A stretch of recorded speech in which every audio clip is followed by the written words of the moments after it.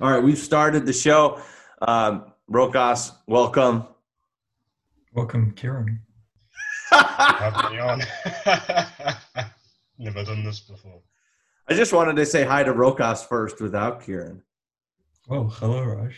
Nice to see you. Great to see you again. How are you? I'm well. Rokas, you and I will be talking with Kieran, who's already here. Welcome, Kieran. Thank you once again. We're all glad to be here. I'm glad to be here talking with you guys and using your valuable time in the discovery of self-mastery, right? That's basically what every conversation I ever have boils down to, is self-mastery, unless we're talking about like what we're going to have for dinner or what we're going to buy for the baby, because that's not really self-mastery, but it kind of is. But with you, gents, so everyone knows Rokas and what Rokas and I talk about. Kieran, you and I talk about the same thing. It's like we have a podcast all to ourselves every other week, but no one ever gets to hear it. So I thought the other day, we're going to do our podcast. Rokas is getting ready as producer. He's asking me for topics and interviews, and I'm like, I don't have anything. And then I thought, and that at the same time, Kieran said, what are we going to talk about this weekend, or are we going to meet again?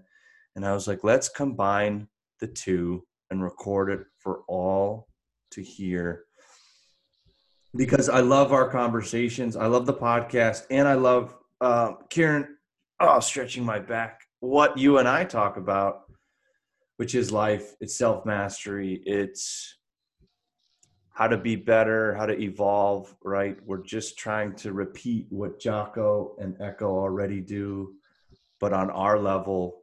And you can never oversaturate the field of self-mastery. Jocko may be doing it. Sam Harris may be doing it. Jordan Peterson's doing it in his own way. Everyone's doing it in their own way. And you can't oversaturate it. There can't be too much. Can never be too much self-mastery on the shelf as you go to the store to pick out which self-mastery is for you. I was thinking about this the other day as I was making coffee, because it's like, why have a podcast? Why write a book? Why talk about these things when Socrates existed, when Plato wrote down what he did, when Marcus Aurelius already mapped it all out? And it's because I ask people all the time, do you know who Jordan Peterson is? And they're like, no. Well, do you know who Jocko is? No. I was at jiu-jitsu the other day and I was like, yeah, I was kind of inspired and I found out about jiu-jitsu through Jocko Willing. And they're like, no idea who that is. And I'm talking to people who are like world champions. And it's like, oh, the world is pretty big. Like, there's so many jiu-jitsu people, there's so many ex-Marines and ex-Navy SEALs, and there's so many people getting after it. They don't have time and they don't necessarily know all the other people getting after it. So we all have our own circle of influence. And as someone in the Heirs, the group that we all used to be a part of for self-mastery, as someone's told me, at Jacob Rokas, I don't know if you know Jacob. Kieran knows Jacob. You remember Jacob, Kieran? Yes, I do. Rokas, do you know who Jacob is? The debate Yeah. He's going to be a politician. He may even be president one day. I played chess with him. What a guy to know. Nice. Yeah, he's brilliant. He said, he's like, you have to keep, when I was like, I'm not going to write anymore because that's stupid. And he said, you have to keep writing because you have your own style and perspective. And it's like saying, I'm never going to try anything ever again because it already existed before me. And it's like, you develop your own style, you develop your own circle of influence. So you kind of keep going because of that, no matter how small, no matter how great other people are. So I guess that was the intro to this show. Kieran, welcome. And you once again. So Kieran, so for the listeners, where are you at and what are you studying? Well, at the moment, I'm in my final year of a Bachelor of Arts with honours in classical studies, which is primarily the study of ancient Greek and Roman history, literature, culture, and other than that, I'm 21 and just trying to find my way in life. And you and I have known each other since 2015 or 14. Around about that time, yes. Yeah. But you and Rokas have never, because you have Rokas is kind of new school, and Kieran is old school. Kieran was there from the beginning of when I started to produce work online for people. At the very beginning, when I went from living a private monk life to a public online presence. So that's pretty cool. Kieran, how's it been going lately? How's life? Well, to avoid running my mouth too much, I'll sum this up as succinctly as I can. I have just began all my new modules for the final year. I'm deciding on a dissertation topic.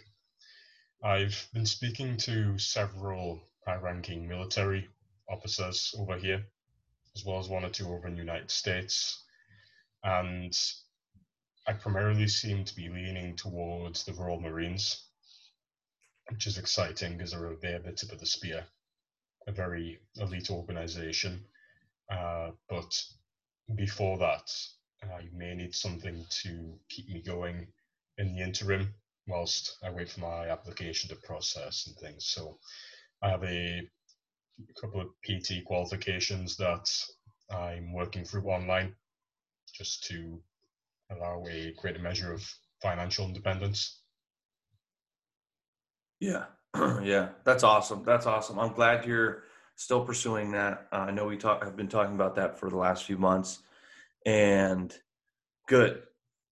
I admire that. I've never been a military person, but as you both know, my heart is with the military, the discipline, anything regarding self-mastery.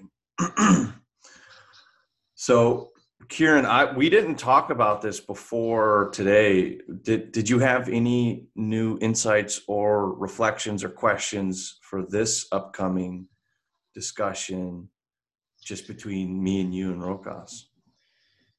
Insights, just generally speaking, overall, that I've came to. Well, yeah, keep it simple. Like, we've been talking about, I remember Rokas and I started recording about social anxiety, and we talked about kind of where social anxiety comes from. That was when we first started.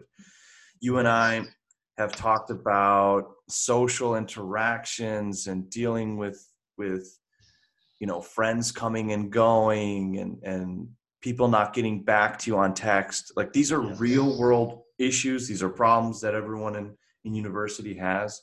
And it's really important to talk about. And Rokas, if anything comes to your mind from what we talk about, just holler out. Cause you guys, you're 20, right? 20 or 21? 21. Roka, 21. So you're both 21.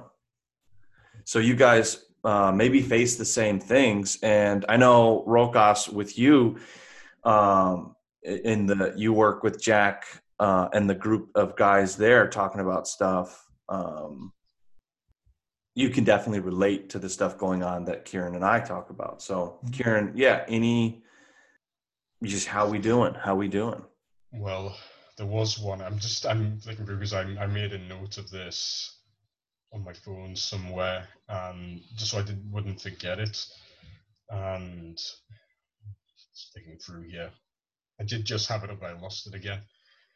I think it was something along the lines of just saying that, yeah, I wrote down that the root of so many of our problems is that we do not love ourselves enough and that we are so unbelievably cruel to ourselves. Yes. Yeah. Whoa. Good. That's why I wanted to record this. Wow. So I have something to add.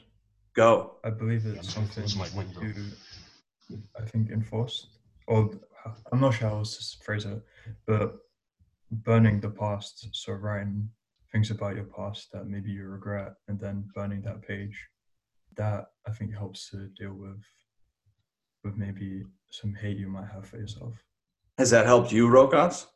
I couldn't technically burn the pages, but I ripped them up, and yes, then I stopped dwelling on those regrets. It does help me overcome that. Yeah. Yeah, you couldn't burn them because you were like in university, and they were like, they'd be like, "Why are you starting Yeah, a fire?" exactly. Please, please leave the premises. We'll transfer your credits somewhere else. Yeah, they probably think you were smoking a doobie or something. Kieran, you and I have been working together for a while, and you know the burning technique. Have you had a chance to get that in the last 5 years? I did get some way of the way through it. I reached a point where I just simply ran out of things that I could think to write. Yeah. And so I did do the burning with as much as I've been able to drag from my mind. Yeah. I don't think I was able to hit, I think there was like 10 pages for every year. That was did I give you guys that? That's one of them, right? That's the Mahavasana Daha Tantra is the entire life burning. Maha meaning like great or big. Vasana meaning vibrations in the mind. Daha Tantra, Daha is fire, and Tantra is ritual or act. So the act of burning vibrations in the mind, or great vibrations. So the 10 years for every life is just a technique that my guru gave me from his guru, and the monks practice that. You can also, there's six or five or six other spot checks, we call them spot checks. So you can just take what happened this week and burn it, or tear it up as Rokas. That's really good to know. There's another way to do it. You don't have to burn it necessarily. And a lot of people just write this stuff down. They journal. Everyone knows about journaling. It's not new. But the fire thing, I don't think everyone really takes seriously as much. And if you can't do it, totally understand, right? If you can, I think the fire leaves a deeper impression maybe, but we don't really stop writing. A lot of people, they'll try it and then they'll stop. It's rare to see someone who makes it a ritual. Like, I do my weekly burning, the monks did, if not daily, probably weekly. We would go. So we had a defunct fireplace in the meditation dojo that we had, and in the back. So it was kind of out of the way. It wasn't ceremonious. It wasn't special. It was just a cement hole in the wall, just an old fireplace. And there was just ash that had filled this 3-foot hole. And you would occasionally walk into the room as you were going into the room, or to the other side into the temple. And occasionally you would see a monk there either writing or burning, or, just looking at the pages being burned. And it leaves such an impression on your mind. You're like, okay, someone is like writing things down. They're getting rid of something that was stuck in their mind. And I think most people, not necessarily daily, but weekly. So, having that as a technique is kind of liberating. You don't have to hold on to things. But let's go back here into that insight. What was the inspiration behind that reflection? Let me look back at the context there for a second. Right. I think I followed on from that. I don't want to detract from the initial insight, but I followed on from that by writing, "There's beauty in man, a whole fountain of it, and yet we close our eyes." Yeah. And I think that primarily came down to the fact that I was getting just so frustrated at my inability to have things that I wanted, make things happen that I wanted, and just feeling I'm stuck in my current position in life. And I just Yeah. realized that, God, why don't I love myself more? Yeah. I think self-love is important for men to talk about. Women talk about it all the time. It's something it's okay for women to talk about. It's not necessarily okay for men to talk about. Like maybe after jiu-jitsu class, I need to light some candles and take a hot bath and like have some me time. And I say that like humorously, but yeah, and actually I coach a group of men every Sunday in the UK, and we talked about self-esteem and self-appreciation a couple weeks ago. Basically, the train of thought for me goes like this: every fault we have, every issue we have dealing with other people, it usually comes back to not caring about ourselves. It's a bold statement, I think, to say that almost every issue boils down to that. But if we care about ourselves, and you can hear Kieran getting after it and writing all this down. If you would like me to hold off on that, and I can watch this back and make my own notes to avoid the typing sound. I wouldn't worry about it. Joe Rogan has guys that type in the background on his show all the time, and so does Steven Crowder. So, and I don't know if we can feel the loss of self-esteem. You know what I mean? Because we all get to this point like, oh, I don't really care about myself as much as I do my family or my children or something. But how do we get to that point? I think it's hard to tell. So Kieran, you and I were talking about like being ghosted by people, or, and that's a serious thing. Like, especially women, they don't text back when they don't want to talk to you again. They just leave it. They drop it. They ghost it. And it's not personal. It's not personal. It's not like, oh, okay, because this person is that person, I'm not going to text back. It's like, this person, for whatever reason, just doesn't fit into my time right now, and I'm not able to get to this. So I'm just never going to approach the conflict again, or the possible conflict. So a woman will not text back. But if you look at her emails, with all of her emails, she also won't get back to important emails that she needs to get back to. Or even with her female friends, if they're in an argument, she won't get back to her friends as she needs to in order to resolve the conflict.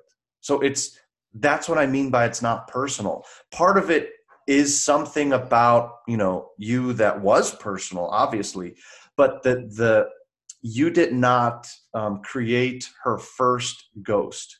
You did not create a pattern in her, or it's something that only you go through with her.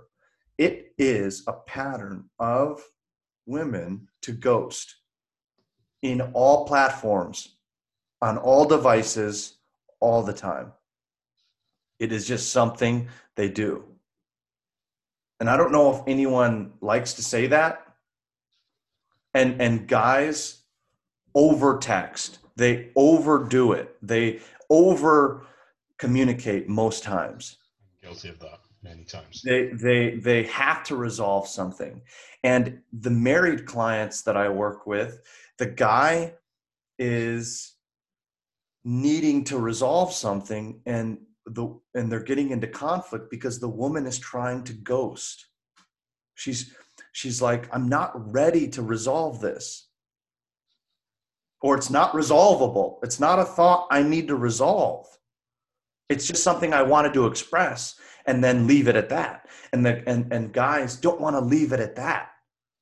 Leaving something at that for a guy is the end of the world for me. It's like, I can't sleep until we resolve this. And that this can be anything, right? Something at work, something someone said, and a woman will go to the point where She begins the action, and then there's potential for a reaction, but she doesn't want that potential reaction.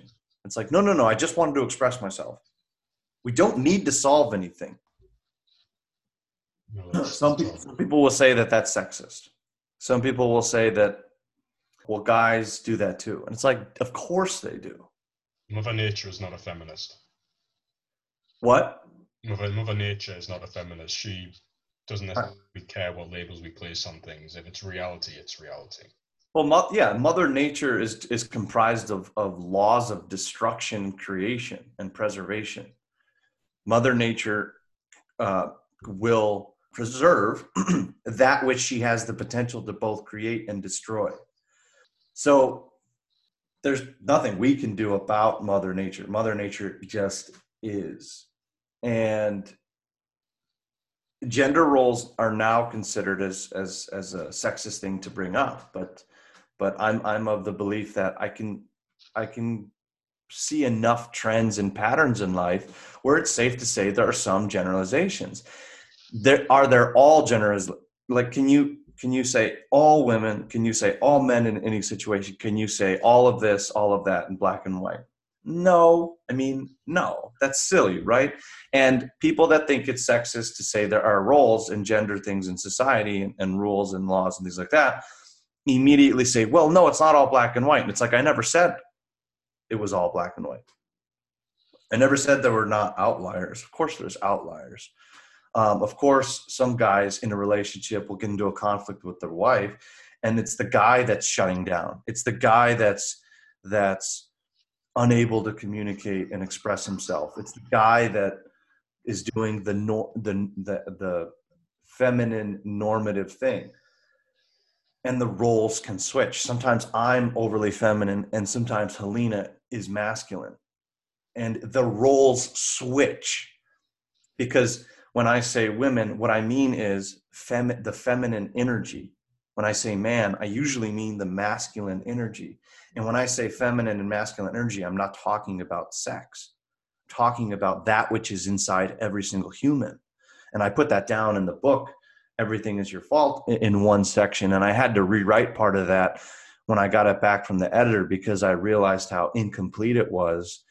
And I added in, okay, it may sound like I'm talking about women or men here. I'm talking about masculine and feminine. Totally different.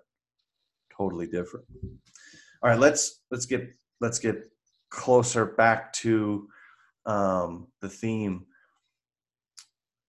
So Kieran, let's rehash this for everyone listening because it's relevant.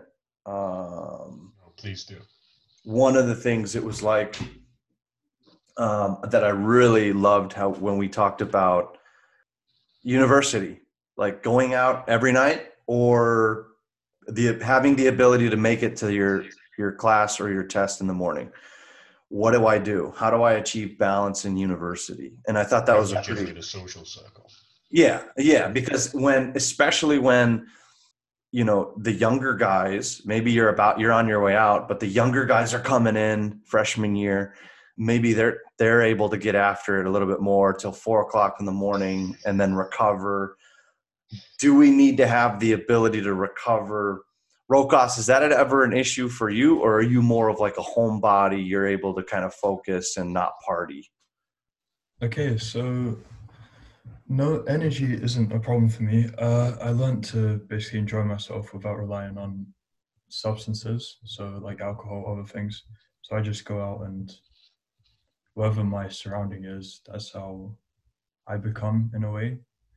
As an example, if people are drinking around me, then I don't need to drink to feel the same ways they do. I guess pick up on, but not really, it's not really picking up on how they act, but I can relax without needing a substance and just have fun, basically. And at the same time, I forgot what I was going to say. Don't rush. No one is here rushing. We're just having a conversation. And you're right. And you reminded me of Przemysl. Another young guy in university that I talk with, and we had him on the podcast recently, and he's realizing that he can go to a party and where he's at, they drink vodka. So in Poland, they're just getting after it with vodka. And he's realizing that he doesn't have to drink with everyone else to enjoy the night. He doesn't have to stay up and cause problems, and he's got other things to do in the morning. Kieran, did you ever find that balance? Well, there's a balance that I have been able to achieve, that I ideally want to achieve, and there's the balance that often ends up happening in reality. So ideally, in what I have been able to do, I'm capable of it, is I'll pick 1 or 2 nights in the week, one at the weekend, and maybe one in the middle. But sometimes I'll just collect the one in the weekday, and I'll only go out on those 1 or 2 days. The rest of the days I just wake up as normal. There are several things that have been happening in combination to disrupt my sleep hygiene, disrupt my sleeping, and just lead to waking up far too late. Yeah, so you were saying last Sunday or something, you slept in and you got mad at yourself. Yeah, there's several things happen there. It may be that I can't get to sleep, or I might end up being stuck reading a book, or I might get occupied by something on my phone or whatever, and various other sort of things like that. And a lot of it can wait, but I make decisions that don't necessarily serve me the best, and that impacts my morning routine. I get up later, which impacts the rest of my day. But I mean, what did I think I was telling you, like, it's Sunday, right? It's a globally and historically known day of rest where it's okay to sleep in.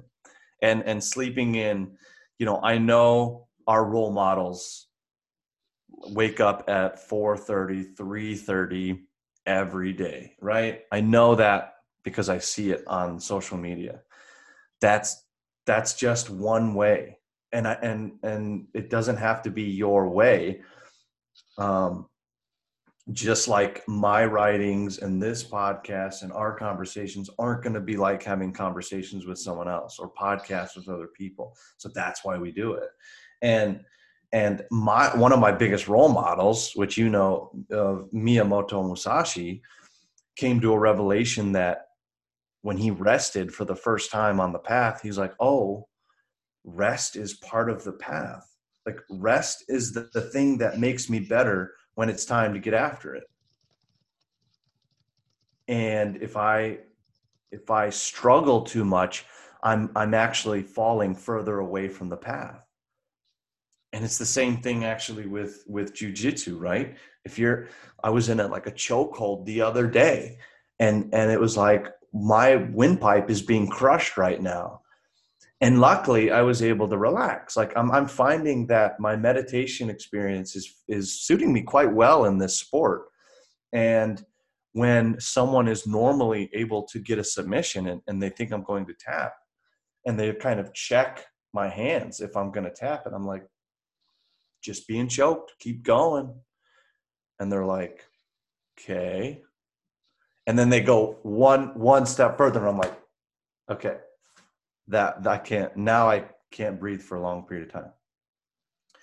So it's also Wu Wei, and we might have talked about Wu Wei on the show before, but Wu Wei is the art of balancing force with no force, or absorbing force with openness, and to do nothing and something at the same time, right? To not force anything, but to absorb force. And it's a balancing act. So to fight Sunday morning, to get mad at yourself, is to get mad at the reaction of your body to Sunday, to get mad at something that needed to happen.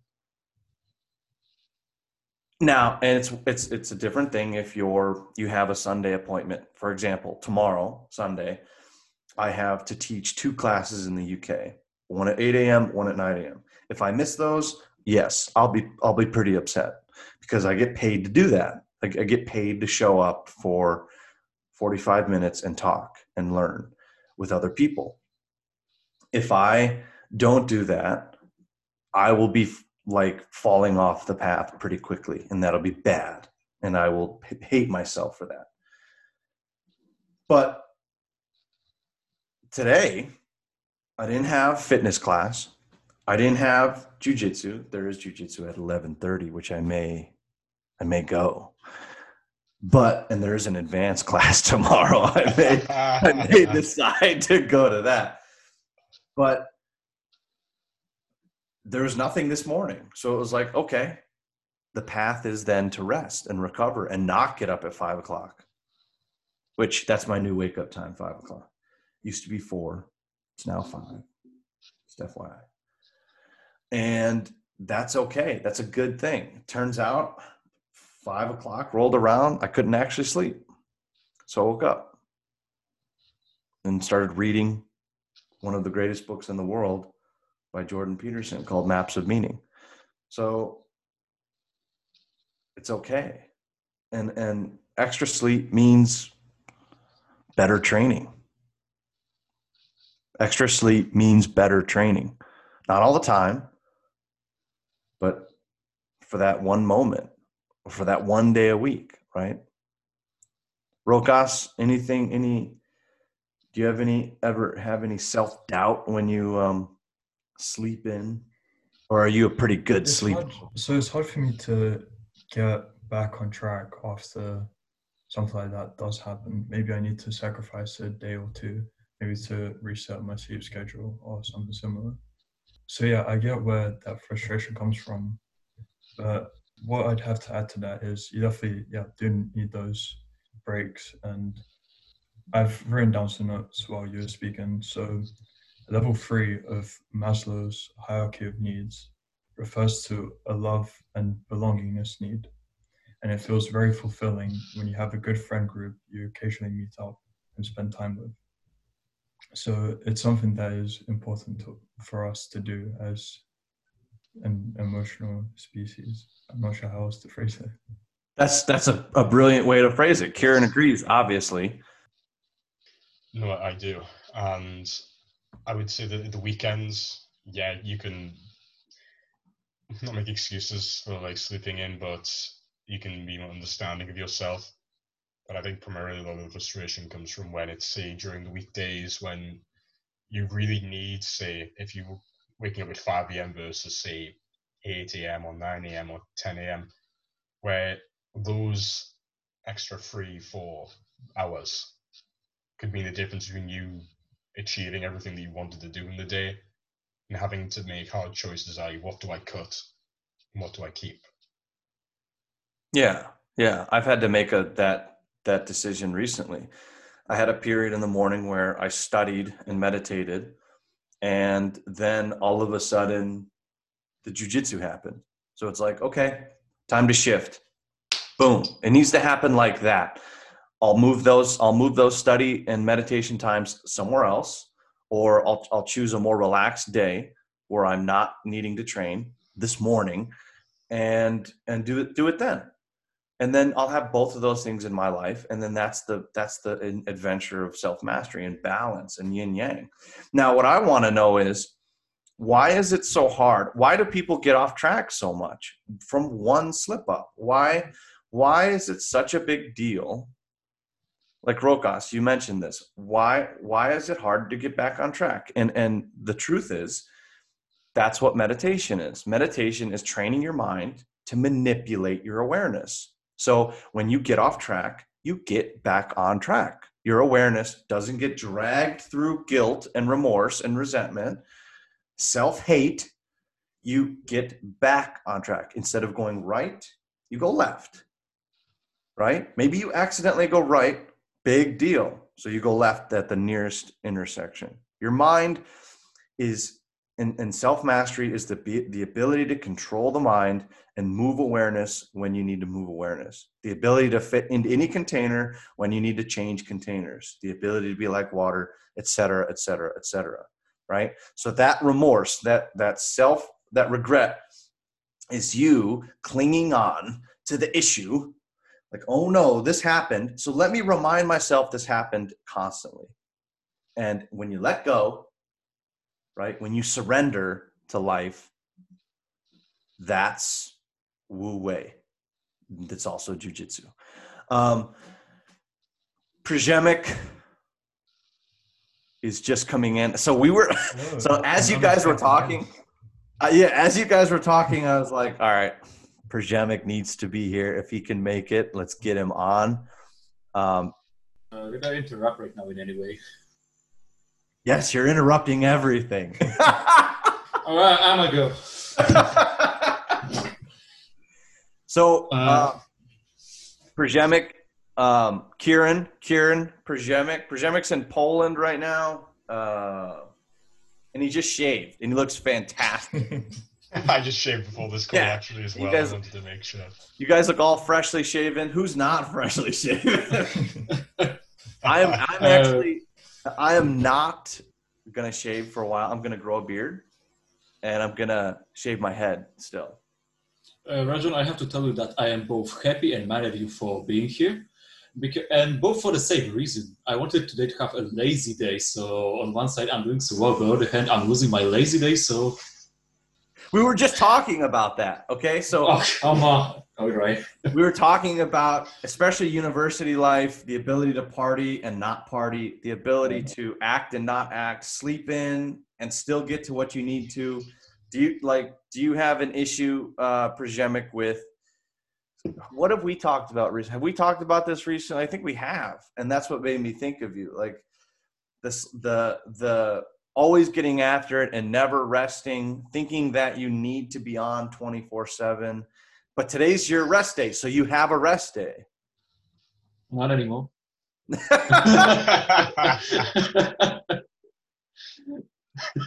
Przemyk, do you ever hate yourself for sleeping in? Sometimes. I often have such days when I'm thinking that, all right, I'm finally having a break. Like I am laying on my bed, simply listening to music, trying to have some relax, and then I'm thinking that I could be something like more productive, or basically doing something activities that have fun to me. For example, playing guitar, spending time with friends, and thinking I could be reading a book, I could be working on a project. I think I'm going to be much forward is that one of the solutions I found is that whenever I have some spare time during the day, I just simply try to plan for that day. Is that, do I make any objectives for that day, or should I say that, all right, I done all the necessary tasks for the day, like all the uni courses and stuff like that, and I have like 4 hours left. So what should I do today? All right, for example, today I'm doing no pressure day, so I do not have any additional activities today. So I don't know if I'll actually do anything additional, then that's great, that's even better. But if I don't do anything, that's fine. Or if I actually want to do something outside of the mandatory thing, is that, all right, I am going to work for 1 hour on this thing, or for example, learn this part, finish this part. That's the only thing I need to do today outside of the mandatory things. No pressure day. No pressure day. I love that. I love that, because that reminds me of pressure. And we need both. We need pressure and we need no pressure. We need to relieve the valve of pressure every now and then, so that the sides of the air tank don't rust away. And if you guys have ever worked around or with an air compressor, you know that at the end of the day, you have to relieve the air out of the tank, or else this tank will eventually build moisture and rust out, and it'll be useless. You have to relieve pressure, or else it'll go through too much for too long. And yeah, I can relate to that. I've been timing my study sessions, so whenever I'm studying, I'd have a timer going. Then when I go do something else, I pause that timer. And yeah, there does seem to be a pattern. I can only maintain like high focus days for maybe 2-3 days, and then the next day is like I can't keep it consistently going. like maybe I do 3 hours for a few days, and then the next day I only do maybe like an hour because it becomes too much in terms of pressure. And I guess when Prajamic was just saying about no pressure days, so I guess that's how I should schedule my days. So have some no pressure days because clearly they are needed. Come back to the Pareto principle. Yeah. The what is Pareto? 80-20? 80-20. So Pareto's law. He's an Italian guy, right? As far as I know. But Don't hey, quote me on that. so I think Stephen Covey said he was Italian or something. One of the best books I ever read is called The Power of Full Engagement. I know this is backwards, but that doesn't Something help. similar. So The Power of Full Engagement, written by Jim Lower and Tony Schwartz. Basically goes through, these guys have researched elite athletes, and then they take elite athletic principles or laws and they put them and they assign them to executives, CEOs, powerful people always in high stress environments. And they're like, look, an athlete would never put themselves in a high pressured environment forever, or else they would break. That's not how an athlete becomes elite. What they do is they have off seasons, they take breaks, they recover. Now, a human, a civilian who's not an athlete does not have an off season. There is no 3-month to 6-month summer break or whatever where life goes, everyone, we're going to stay home and not do anything, right? Lockdowns weren't even that way. Still have, see, if anything, it was even more pressureful. Whatever. It was even more tense. So, and they came up with these laws in this book of an athlete and what a human needs to do to follow the same elite rituals. And one of them is the saying, life is not a marathon. We don't just go and go and go and go. Life is a sprint. And Rokas, when you were talking, you reminded me all of this. We go for a little bit, and then we stop, and we don't go. And then we go for a little bit. All right, so our energy goes full speed into something, and then it naturally wanes. It naturally recovers. We gather our forces, and then we go full speed into something else again. Right? It's like anything. So when we disobey that natural law of Wu Wei, again, that's Wu Wei.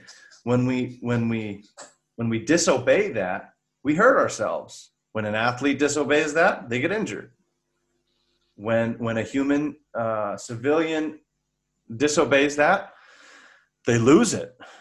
They absolutely lose it. And psychologically, if you're unable to transfer your awareness from one thing to another, right? It's what we were talking about with Rokas and Kieran. Prajamic, we were talking about how we let ourselves down because we're going, and we can't keep going. And then all of a sudden we sleep in on Sunday and it's the end of the world because we had this preconceived notion that we were supposed to keep going. But no law in the universe says that we just go and go and go and go, right? We go and then we rest. We go and then we rest. So that's one of the most powerful things I took away from this book, and one of the most powerful specificities that I took away from the book in a situation with an athlete was the difference between elite Olympic tennis players and those right underneath them. Still elite, but not Olympic. So let's say you have 500 athletes, they're elite in tennis. Not all 500 of them make it to the Olympics, right? Maybe just a handful make it to the Olympics. Well, less than a handful, right? For your country, maybe just one.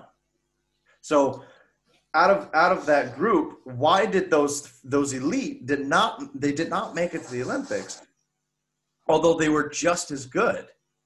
And what they found was that all of the Olympic tennis players recovered efficiently. They recovered the fastest. They recovered the quickest. And their recovery, their Wu Wei, was in between volley. in between the ball going up and hitting their racket. That was when they took a break. That's how fast recovery can be. So we're talking about a day. We're talking about Sunday. But for an elite athlete, we're talking about breathing, in between breathing, in between the ball bouncing on the ground and then hitting their hand again, and then they serve. And they found that Olympic tennis player, reported, they would say, like, I have a technique where I dissociate myself from everything in between that moment, and then I come back. And then all of a sudden, I'm a new person. And I've recovered. And I'm in a new match for the first time. And it's fascinating. And the elite guys and girls, women and men who didn't make it to that Olympic level, they didn't have that. They were just going and going, and they understood the match as a one thing. But these Olympians were breaking up the match into these moments and becoming different people throughout the match. So when you read a book, you don't remember the whole book. You just need the one thing from that book that's going to change your life. And every book has that one thing. You reminded me of another book, Rajan, and that was this one. Deep Work. Go ahead, say it out loud for the people who cannot see what you're doing. It's Deep Work by Cal Newport. And it's been a long time since I've read this, but just looking at the back, it talks about how deep work is the ability to focus out distraction on a cognitively demanding task. And it gives a lot of practical advice on how to do that. But just as soon as you were talking about the things you were about that other book just mentioned, it did come to mind. I wish I could say more on this. I would need to refresh my knowledge on it, but it is a worthwhile book to check out. Does it come down like how efficient you are of your time when it comes both to your work time and your rest time? I do find that during the day, a lot of small things tend to chip away at my time, just that suck away 5 minutes there, suck away 10 minutes there.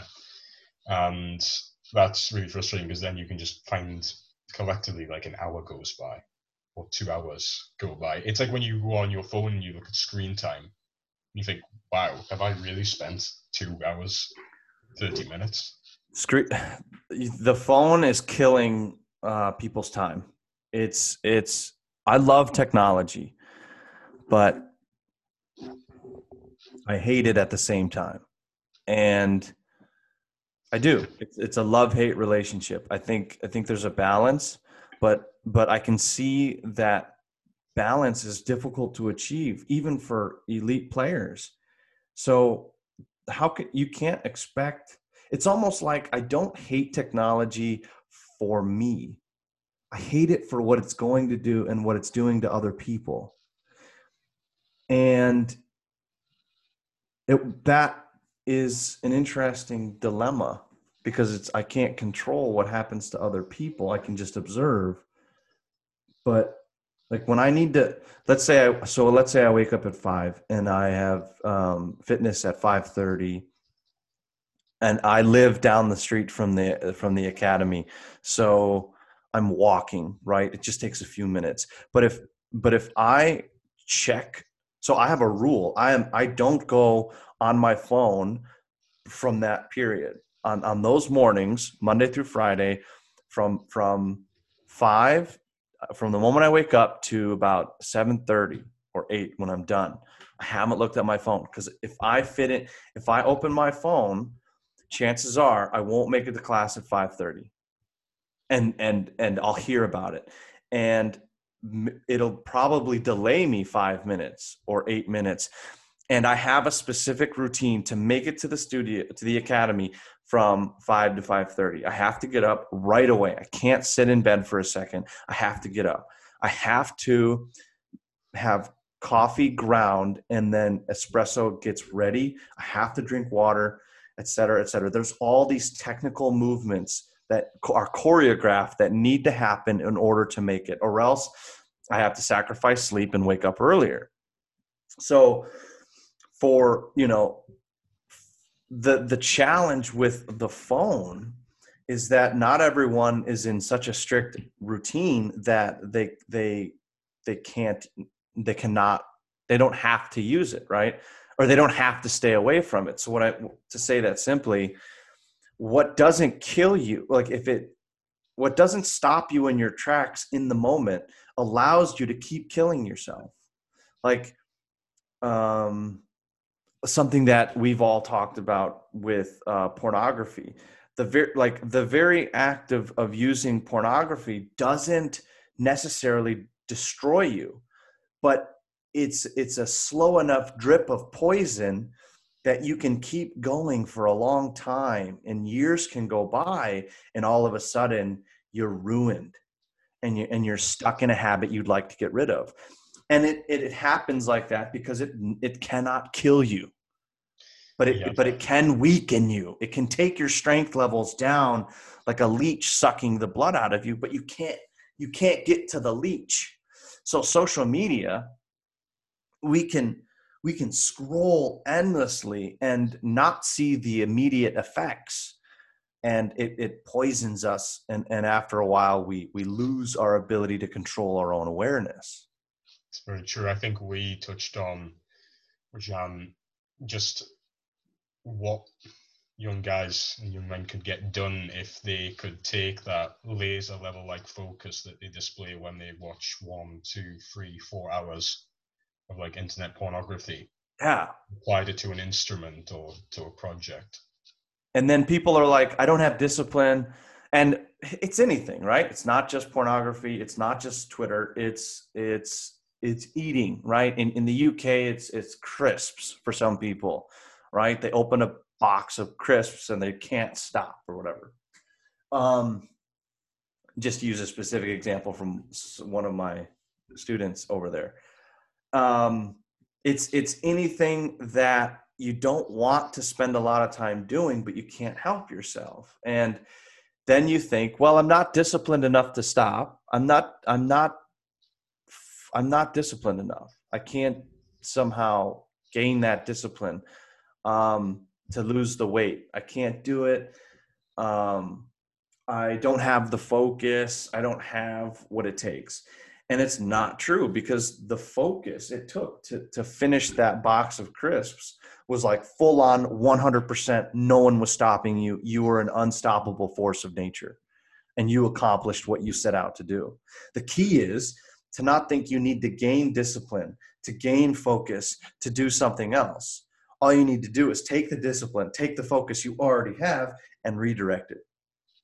And you say, okay, no more crisps, apples. And you could, if you focus on apples, you could finish an entire bag of them. And then you'll never want another crisp, right? Because you're too full off apples. It's a good distraction technique for people trying to lose weight. You know, gorge on something else. Gorge on a head of broccoli. I promise you, you won't have any fat gain from gorging on broccoli. I mean, they say an apple a day keeps the doctor away. What would a dozen of them do? Well, don't eat a dozen apple seeds, because then you'll get poisoning. No, I don't know if that's true or not. Like, doesn't an apple seed have a cyanide in it or something? Or I don't know. I mean, the cashews. Don't eat cashews with the shell on, because the shell will like do some damage. There's quite a few things. There's cherry pulps as well, and yeah, apple seeds. When I was cutting weight a few months ago, I was eating carrots and celery, just carrots and celery at night. And it was like, I grabbed my carrot, I grabbed the celery, and I'm like, all right, just time to munch on this nonstop and just eat carrots and celery. And then you're like, you know, I'm full, and then you go to bed. And your body has taken in your body hasn't taken a sufficient amount of caloric intake to have any kind of negative effect whatsoever. But your brain is full. You can't put anything else in your mouth, and you go to bed and you're not hungry. So it's just a technique, right? So we have to trick our mind using its own systems of gluttony, right? So it's just like in jiu-jitsu, you have to surrender to the submission in order to get out of it. If you fear the chokehold, their grasp just gets stronger, and you tighten your own esophagus.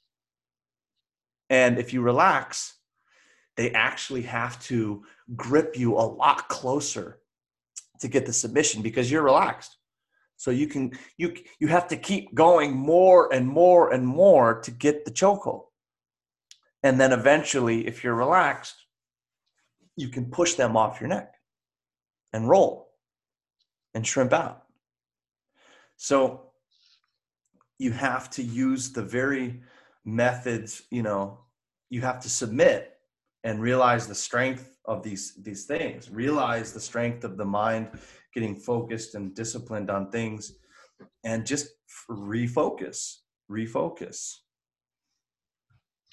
I think that, well, I'll touch on this first. One thing that has helped some of the time, although I need to obviously use it first, is this little thing. And I got it for my smartphone. And I can send you the link if I need to. But basically what it does is you put your phone or your whatever you need into there. And you set this timer. And you can set it for anything from a minute to, I think, 10 days. And once it locks, you can't open it until the timer expires. So if you want to, say, put your phone away for 7 hours and not touch it, you can set this for 7 hours, lock it up. Wow. You're showing me. So you're right now, Kieran is showing us this white box. It's a lock box and it's timed. It's a digital lock box and it opens and it closes. That's amazing. I've never seen that before. It's outstanding. It was a little bit on the pricier side for what it was, but really when it gives you your time back, I don't think you can put a price on that. Wow. Have you guys ever seen that before? Not at all. But one of the interesting things I seen is actually the phone called Light. And the point of the phone was actually, it's a custom phone, and the main point is that it only has the basic function. It only has the calling function, not all the unnecessary things, for example, the internet and not the apps. I think it only has calculator and all the basic things, and there's even a model with only calling. So yes, that's very interesting because at one point the batch actually sold out, so it really shows the need for such a product. Yeah, they've developed the Light Phone 2, and it's just as basic. Oh, yeah. Yeah, so Kashi, if you guys know Kashi, former monk, brother monk of mine in San Francisco, he went with the smallest iPhone he could, and it's the most limited, basic, and he said it's just it gets you away from the phone because you have a small screen and it's not really optimized for becoming absorbed into the device. So I thought that was pretty cool. I think you still have apps on the small, what is it? The SE or something? iPhone SE or something like that. Yes, you do. I had a iPhone 5S until very recently, and the only thing that forced me to upgrade was the fact that I was using WhatsApp, and they sent a notification saying that we are discontinuing support for this version in like 30 days. I had to upgrade. I'm thinking, oh man. Good. The universe was like, take it away. Too easy. Yeah, I remember getting into TikTok. It must have been like 6 months ago or something. And I really enjoyed it. I thought it was pretty cool. And I just noticed it was getting to be too much. And I was like, I'm not going to open that app again. And I didn't. I honestly never opened it again. And it was on my phone. And I was like, oh yeah, this is still on my phone. And so then I just deleted it. And it was like, it's proof. It can be done. It can be done. And you have to prove it to yourself again and again and again. And that's why I never recommended to you guys, back in the day in 2015 and that, I never recommended the blocking, blocking yourself, having a friend put a password on your phone or privileges and things like that. And I never recommended it because it's like, it's kind of just you're hiding from the inevitable battle with discipline that you'll have to have. I don't know. It's I don't know. It's a theory, but it seems to work. And then the hiding, the blocking and things like that. And like, I'm not going to use social media anymore ever again. I'm deleting Facebook. And it's like, okay, but one day Facebook will come back to you for some reason. You'll have to use it. What do you do then? And it's like a martial artist saying, I'll never use this technique. And it's like, he that cannot use a technique is one less tool, in the toolbox, and cannot employ it when necessary. And one day you'll be in a situation where you need to use that technique and you won't be able to. I don't know. Anyway, what else is happening, you guys? But you say anyway, but yeah, I was thinking the same thing. Maybe true self-mastery is having the option to do that thing, but making the decision not to. Of course. True self-mastery is not restricting anything. Yeah. Except restricting everything, if you need to. Kieran, what was that? I'm reminded of something you wrote to me on Telegram, what seems like an entirely different era. You guys remember Telegram? Do you guys still use Telegram? I remember Telegram. I log on to it every now and again, just to check up how one of you guys are. But yeah, I remember you writing something to me when I was still in high school, and that was, until you have a woman who's completely into you and wants you, and you're willing to walk away and say, no thanks, I've got things that I'm doing tonight, you just walk away, then you're not ready. Yeah, I mean, I don't know. I remember those days of giving that advice, and it's funny because I learned it in the monastery, and it's the same law, right? It's the same Wu Wei, to act without acting. So there's a force coming at you. The Eastern philosophy says the best way to handle that force is to absorb it and only then counter force, but not to just resist. So to be under the spell of every woman that comes into your life, and to treat every single woman as a test or an object to conquer is like applying force before force comes at you. And that's a recipe for disaster. You have to be able to be self-sufficient before anyone else can depend on you. And the ultimate state of a relationship is to be able to depend on each other for certain things.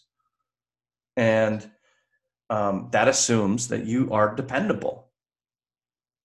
And, a lot of young guys will treat, and I remember this, right? I was young 700 years ago, and I remember going to parties and there's the people that are so natural with interaction, and then, the cliques and the awkward people, and you're like, thinking about everyone's thoughts, and you're like basically insane at that moment, instead of just relaxing and just, I don't know, you're sitting down on a couch somewhere and you're worried about what everyone else is thinking, instead of just creating the moment and creating a good time, because that's why you're there. Like, you're there to be like, tell some dumb joke and be like, hey, did you guys hear about that stupid stuff on Twitter earlier? Or what do you guys like do, just to engage with life? Instead, you're like too busy thinking about everything in the background. And everyone is there to not think about the background. Everyone is there to participate in culture. So young people aren't aware enough to understand that. And so they have a difficult time engaging with social engagements, right? And it creates awkwardness, and awkwardness repels people who want to relax. Or want to feel comfort. Awkwardness repels it, and it's visible. It has an aroma. It has a vibration. It has a color. I mean, it's clear as day.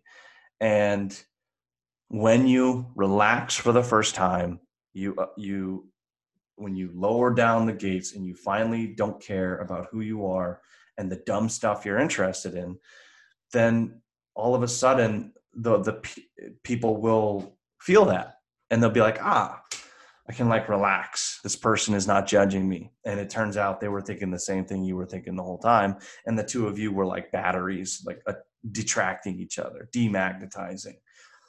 And it's like, it's just like the path of enlightenment for a monk. The moment you stop thinking about enlightenment, you allow it to actually happen. The moment you stop trying and struggling on the path, it happens. And you're like, my own force was built on concepts.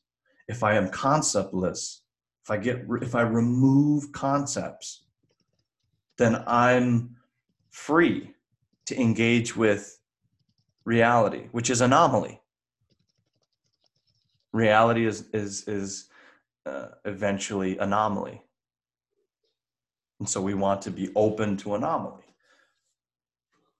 So curious that you say that, because I found that I'm by no means a ladies' man by any stretch. Anyone who knows me can attest to that. It's all relative, right? Like I was thinking about this earlier. Kieran's level of sexual engagement is different from Rokas's. It's different from Przemek's. It's different from mine. I mean,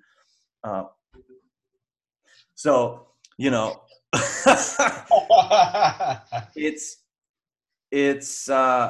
it's all relative, right? So you think, Kieran, that maybe, it's not there for you, but, for someone else, it's half as much. And like we always talk about, once the young man realizes life is not all about sex, he may actually be happier and the world will be a better place. Yeah. But what I was going to touch on was that whenever I've tried, I'll rephrase that, the harder I've tried to attract someone, the less successful I've been. Yeah. I don't know much, but I do know that. Yeah. But you know what's amazing is it's not your guys' fault that you think that way. And I know the thing is it's all your fault, but this thing, you're socially conditioned to believe that sex is the beginning of life. And when I got out of the monastery, I realized this. I was surrounded by adults, and not having sex for 12 years was the most interesting thing that I came out of it with.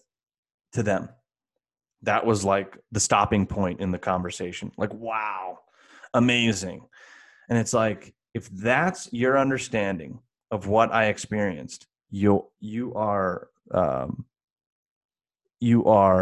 so far away from anything real. I have no interest in talking to you at all, because it is a waste of my time and my experience. And that's how we find our people, right? So that's why you have to be yourself and not other people. You can't be society. You have to be yourself, because in the end, you'll be lying.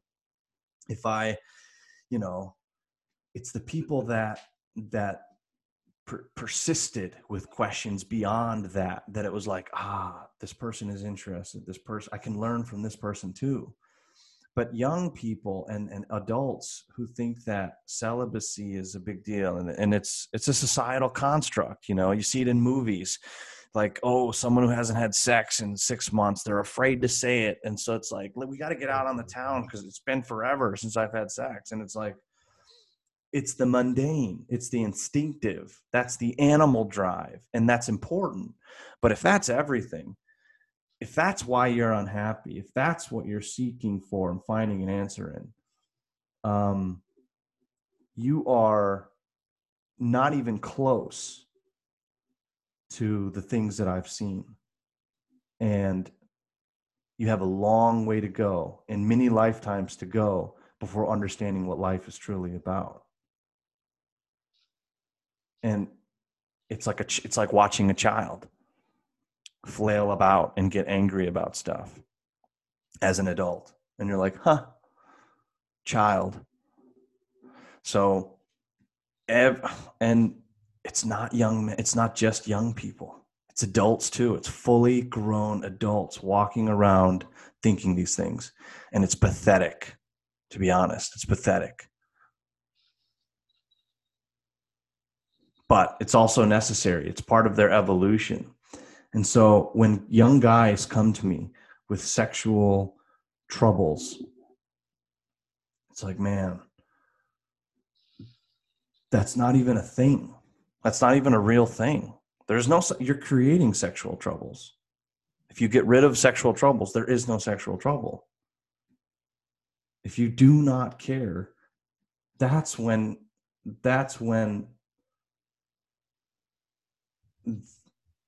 you become the person that you admire. They don't care. They don't care.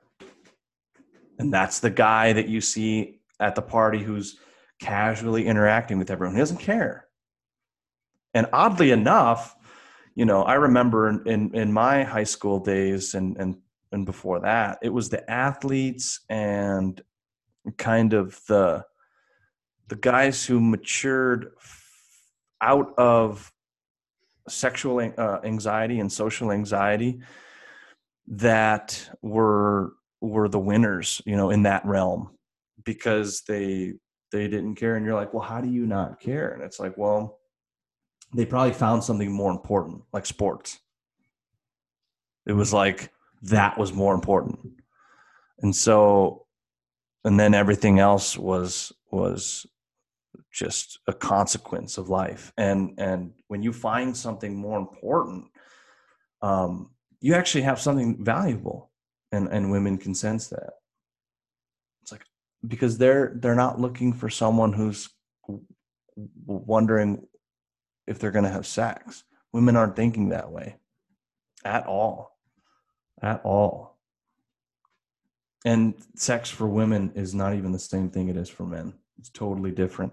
Has got nothing to do with pleasure on a sexual basis at all. So,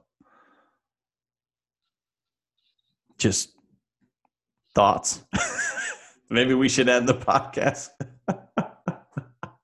Just pondering that, just letting it sink in. Yeah.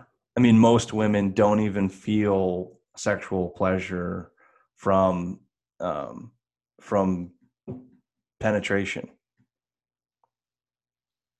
To be clear, it's a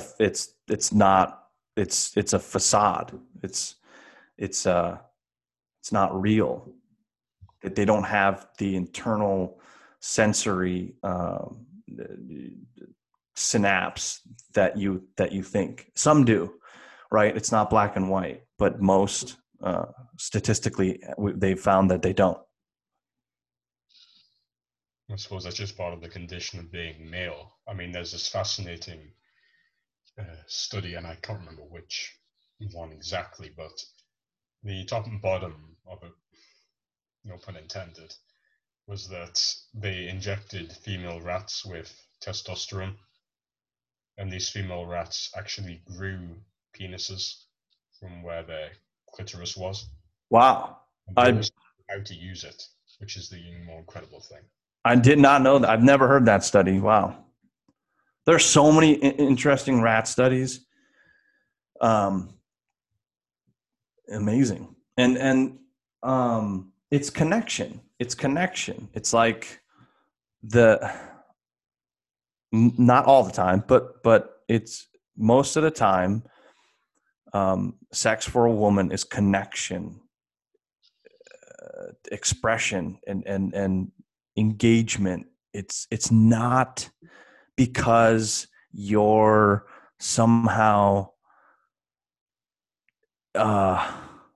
going to change her thoughts on pleasure. It's like, it's not even on that realm.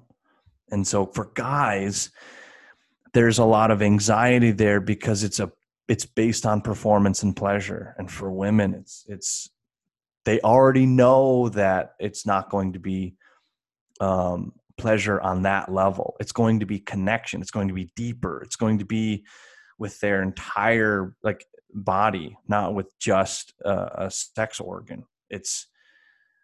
And that's what makes it special, and that's why people kind of mature first before true relationships and love can blossom, because young people are going about it for other reasons, and they're not the instinctive natural drives and reasons that it's all designed about. And it's not that it was designed not for, but maybe for, yeah. Wherever that design came from and why it came from that, or why it came about, I don't know. But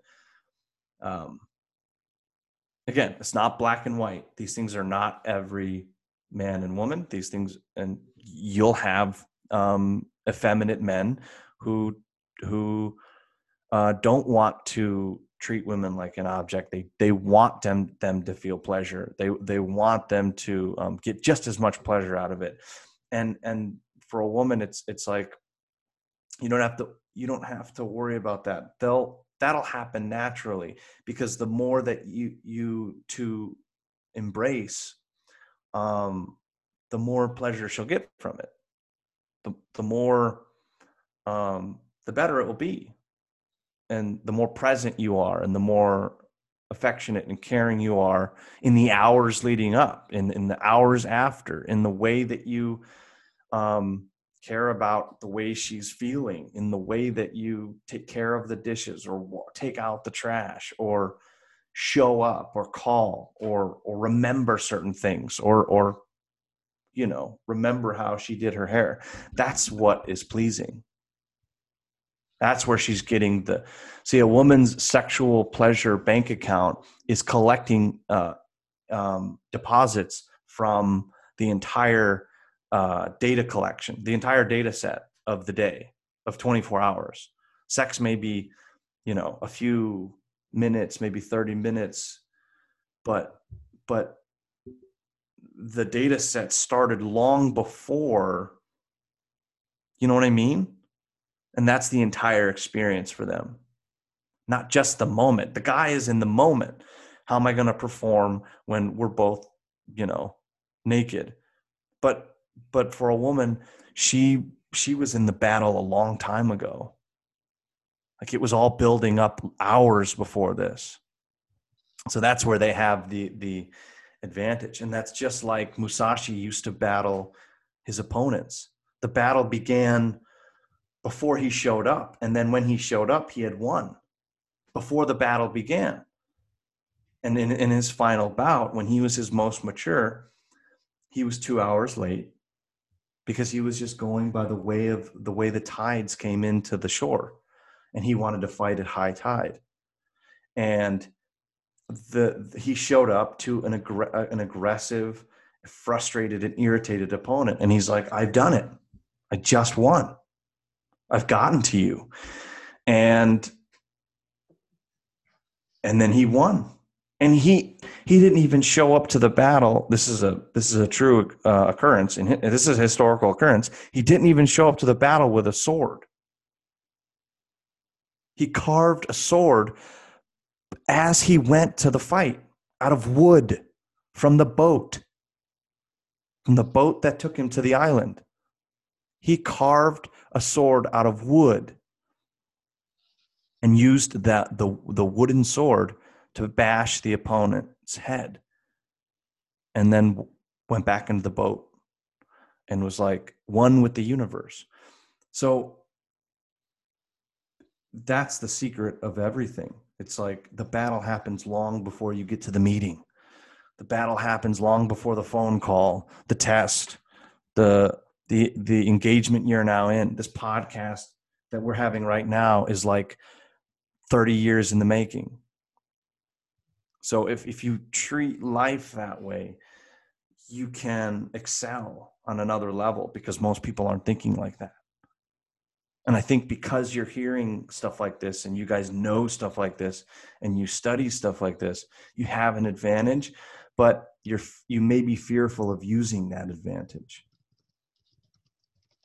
Because that's the difference, right? You know this stuff already, but when do you apply it? When you start applying it, you go from knowledge to wisdom. Just having knowledge is useless. Yes. You say that the way you do one thing is the way you do everything, on that note. Yeah. It has to be. It's like the way you treat, what Stephen Covey said, the way you treat the 1% should be the way you treat 99%, because everyone is the 99%. So Musashi, know one man, know 10,000. Know your mind, know all minds. So you then have to apply it. You then have to apply it. So when I talk to someone for the first time on the phone, for example, and because of my new career, I've been talking to a lot of new people. It's like you can easily get to someone's good side if you relate to their human nature. And it's, for example, I was on the phone yesterday with several people from tech sides, tech teams and stuff like that. And it's like, it's Friday. So naturally there's a different kind of vibe. There's a different kind of thought. And as soon as you say something that is relatable, they relax. And they like let down that initial guard of not knowing who you are. So it's the same thing with everyone, and if you can understand people, then you can relate to everyone. You can communicate with anyone. There's nothing to be scared of. It's just another human, and humans. So the key is to not like keep your walls up, because then they'll keep their walls up. And it's the same thing in jiu-jitsu.